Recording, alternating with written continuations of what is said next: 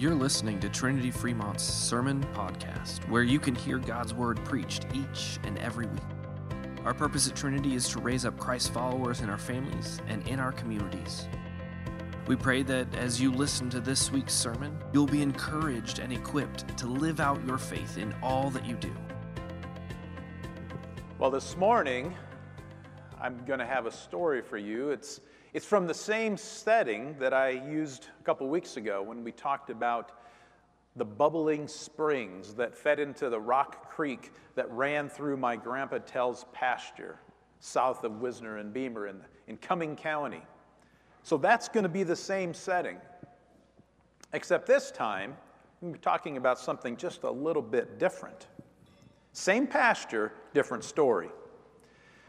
So in late August, and I should say really late July, early to middle August, if you have any experience with a cow-calf herd, in the spring, lush green grass, I mean, they are in heaven, right?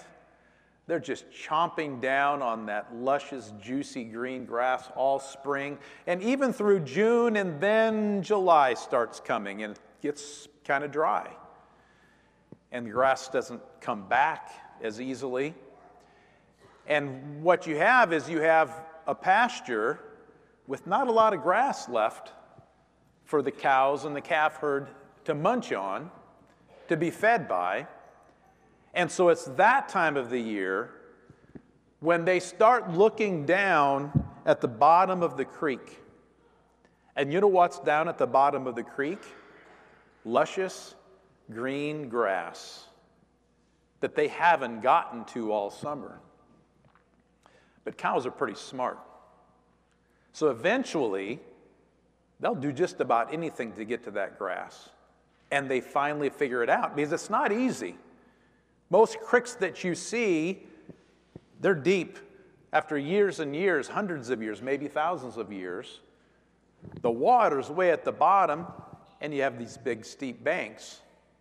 But ultimately, they figure it out. They find different ways to meander, different paths to get down to this luscious green grass. And before you know it, you don't even know there's cows in the pasture because they're always hidden down low eating this amazing grass.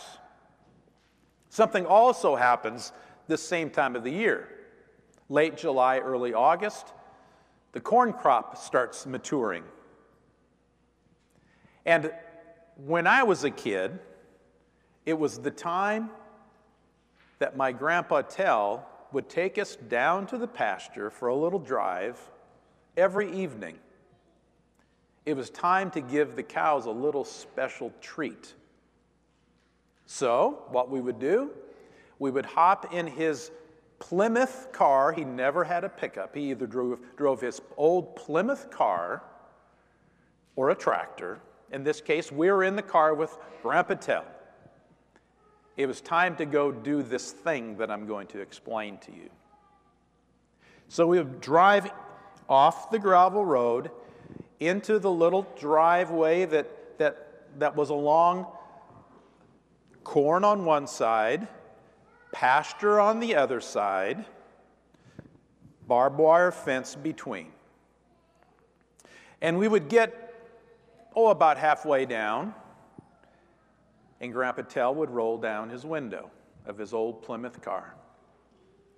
No cows to be seen, right?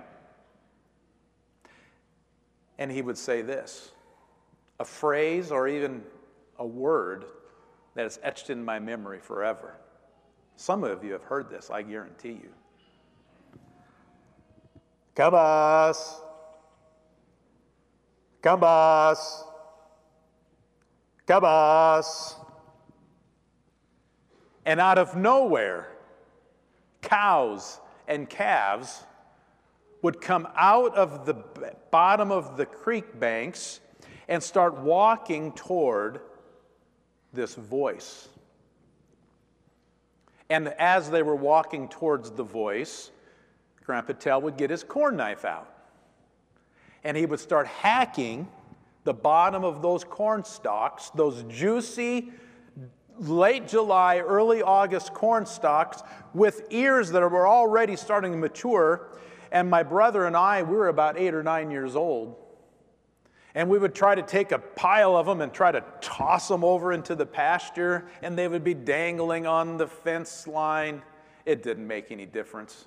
By this time, the cows were running towards the voice, running towards this midnight snack. And they just chomped it to bits. It was gone before you could think. They were in cow heaven. They were literally in cow heaven. So today's gospel reading, someone else is calling something, someone. Jesus is calling sheep. But we're the sheep, right? So let's go back to John. John 10, 1-2. Truly, truly, I say to you, he who does not enter the sheepfold by the door, but climbs in by another way, that man is a thief and a robber. But he who enters by the door is the shepherd of the sheep. So, what is a sheepfold? And who are these thieves and robbers Jesus is referring to in this picture? And ultimately, who is the shepherd that he is referring to in this picture? So first, the sheepfold. A sheepfold was a stone structure, kind of like a sheep pen, but it was built out of rocks. There was not a lot of wood back there in that time, especially where Jesus was at this time. And at the end of the day, all the shepherds would bring their sheep into the same sheepfold. And we sometimes think that shepherds probably had 100, 200 sheep in their herds. But that's not necessarily the way it was. They might have a handful or maybe 2 handfuls, no more than 20 sheep. A couple of the sheep might have actually been theirs. They might have owned a couple sheep. And then they would take care of a few sheep from the city folk, who also needed sheep because they needed wool, they needed to eat, they could use the meat. And at the end of the night, all of the shepherds would come back from wherever they were shepherding or pasturing their sheep, and they would all go into the same sheepfold. Here's a picture of a sheepfold if you want to take a look and see what it might have looked like. Now, each shepherd in the morning then would come and get his sheep. And he would get his sheep by calling his sheep. And the sheep knew his voice. And the sheep would come out to the shepherd. So what about these thieves and robbers? It looks like they could probably hop over that fence pretty easily, doesn't it? So who were these thieves and robbers? We now know what a sheepfold is.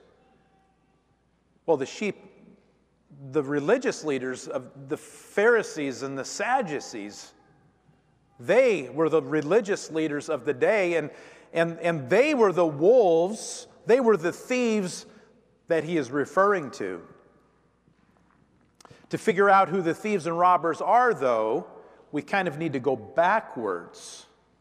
Because actually, John 10 is an extension of John chapter 9, where Jesus healed the blind man. And not just any old blind man, the blind man that was blind from birth. Do you remember that story? So this is coming right before the word picture that Jesus gives us today. And so the religious leaders are very skeptical, and they're trying to disprove that this man was indeed blind in the first place. So they go and ask his parents. And the parents were a little bit leery of these religious leaders.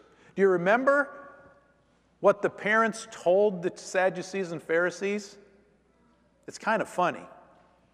Anyone remember? I don't see Dwayne here today. What did he say? Ask him yourself. He's old enough. Ask him yourself. And so they did. For a second time, they brought the man in front of them. And they didn't really like his answer. Because he said, the only thing that I know is that I was blind, but now I see. Well, this man actually gets the Son of Man revealed to him, one of the very few. In John 9, verse 37, Jesus tells this blind man who now can see who he is, because he asks, who is this Son of Man? Jesus said to him in John 9:37, you have seen him, and it is he who is speaking to you. So the religious leaders are hearing this conversation between Jesus and the blind man, and now this gets us to the word picture that we have in John 10. Same story, just bleeding into chapter 10. A word picture where we have established what the sheepfold is. We have established who the thieves and robbers are, the religious leaders. But we haven't established who the shepherd is. But we know who the shepherd is, right? Who's the shepherd? Jesus is the shepherd, of course. But as we continue on through these verses, we will find that the next word picture that Jesus uses to explain himself to the religious leaders is something different. He doesn't call himself a shepherd, but we'll get to that after we read verse 3, 4, and 5. To him the gatekeeper opens. The sheep hear his voice, and he calls them out.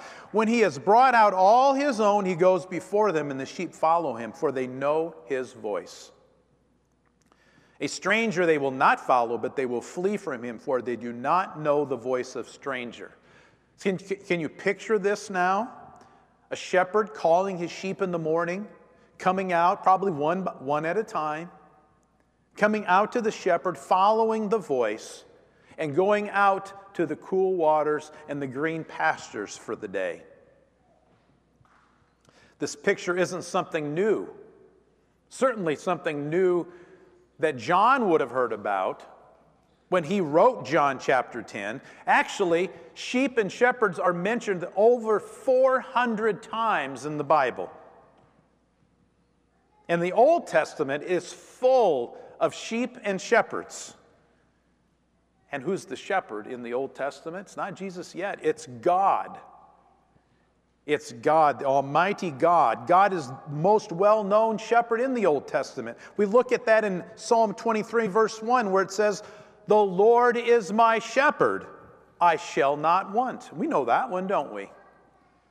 Or Psalm 77:10, "You led your people like a flock by the hand of Moses and Aaron." Or Psalm 79:13, "But we, your people, the sheep of your pasture, will give thanks to you forever." Psalm 80, verse 1, "Give ear, O shepherd of Israel, you who lead Joseph like a flock." And you're probably familiar with our last one here, Psalm 95:7, "For he is our God, and we are the people of his pasture and the sheep of his hand." So yes, God, the shepherd of the Old Testament, he led Abraham to the promised land and into the promised land. God, the shepherd, led Moses and the Israelites out of Egypt after 430 years of bondage, back, and then they were in the wilderness for 40 years, being provided for by the Good Shepherd. They had food, manna, water that came from rocks, and their clothes didn't even wear out. That's quite a shepherd. And then ultimately, God leads them as a shepherd back into the promised land with the guidance of Joshua. Yes, Joshua. Now, it's not a coincidence that the name Jesus in Hebrew is Yeshua, which is translated in English to Joshua. Both are about saving.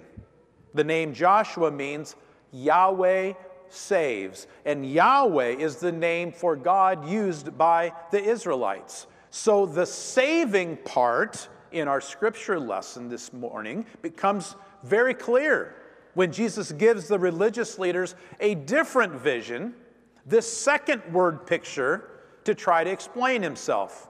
Verse 7, so Jesus again said to them, new word picture, truly, truly, I say to you, I am the door of the sheep. All who came before me are thieves and robbers, but the sheep did not listen to them. So earlier I told you we were going to find how Jesus described himself as something other than a shepherd. So now we know. How does Jesus describe himself? As a door. I am the door of the sheep. The door of the sheep?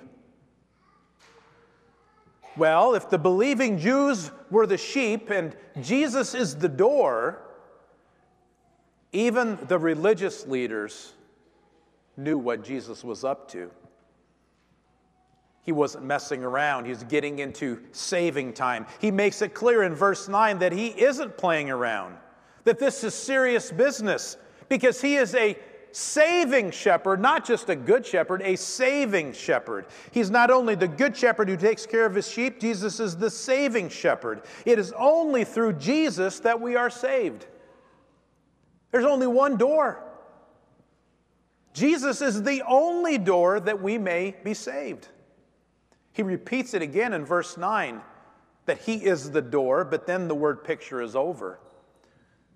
And it's salvation time. Verse 9, I am the door. He says it again. If anyone enters by me, he will be saved and will go in and out and find pasture. So do you see it? The word saved. Jesus, the good shepherd, saves. When Jesus saves, when we are born again through our faith in Jesus, well, we are free. We're no longer slaves to our sinful nature. We are renewed children of God. Even the evil one has no power over us. We will be protected, and that's what shepherds do. We will be protected from the thieves and robbers of our day, protected from false hopes, false teachers of our day, and even false prophets. John 10, verse 10, the thief comes only to steal and to kill and destroy. I came that they may have life and have it abundantly. So what is this abundant life Jesus is referring to in verse 10? Well, it's eternal life with him in heaven. That's the abundant life that Jesus is referring to, that we receive in one way and one way only, through the door of Jesus. It is not through material goods or worldly success that we're saved. It's not the false hopes of this world. This abundant life is given to you by the saving shepherd. But it's not just for the believing Jews of the day. In verse 16 of chapter 10, just 6 verses later, he makes this very clear. That the Gentiles, you and me, we're also included in this flock. And we are grafted into God's family by the blood of the Lamb. We just have to listen to his voice. Verse 16. And I have other sheep that are not of this fold. That's you and that's me. I must bring them also. And they will listen to my voice. So there will be one flock and one shepherd. Now, I don't know about you, but that's the best news you're going to hear all day. We are part of one flock, and we have one shepherd. His flock is made up of all the faithful saints that have even gone before us, and those who are still with us. We all have saints that are in the presence of the Good Shepherd, don't we? Part of the one herd. We've lost grandparents. You've lost, I've lost parents, good friends. Some of us have even lost children. But you see, they're all resting in the promises of the Good Shepherd. They are part of his flock forever. They're the blessed ones. They're not dealing with this world, are they? But they're still part of the flock, and we're part of that one flock led by the one Good Shepherd. Last night, little Colt Weinrich, he became part of the flock through holy baptism. Right there, right at that font, Colt Weinrich became part of the shepherd's flock. But we can't ignore the last part of the verse, friends. For us to follow Jesus, we have to do something. What do we have to do? Listen to his voice. And where do we hear his voice? Where do we hear Jesus calling us? Where do we hear Jesus instructing us, guiding us, protecting us? It's one place, and it's one place only. It's in the Word of God, right? The holy, precious Word of God. You see, if we don't listen to God's Word, we can easily be led astray, just like sheep. Have you ever wandered off in your faith? Do you have family members who have wandered off in their faith? Remaining part of this flock is not easy. Satan is working overtime to separate us from being in God's flock. And he does it deceptively. He does it very subtly. You see, Satan and the false teachers of today, they can be seen very easily because they take, and they take some more. But our good shepherd, our saving shepherd, Jesus, only gives. He gave it all. He gave his entire life so that we can be part of his flock. So, are you listening to Jesus, or are you listening to the world?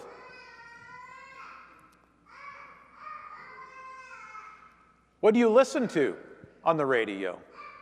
What podcast do you listen to? Who are you listening to? What TV shows do you watch? Do you surround yourself with Christian brothers and sisters? What are you hearing from your friends? What books are you reading?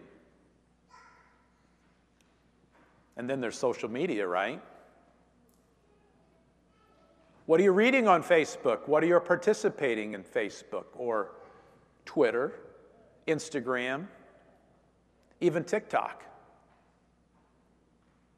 What are you listening to? Who are you listening to? Makes all the difference in the world. It's a matter of life and death, brothers and sisters.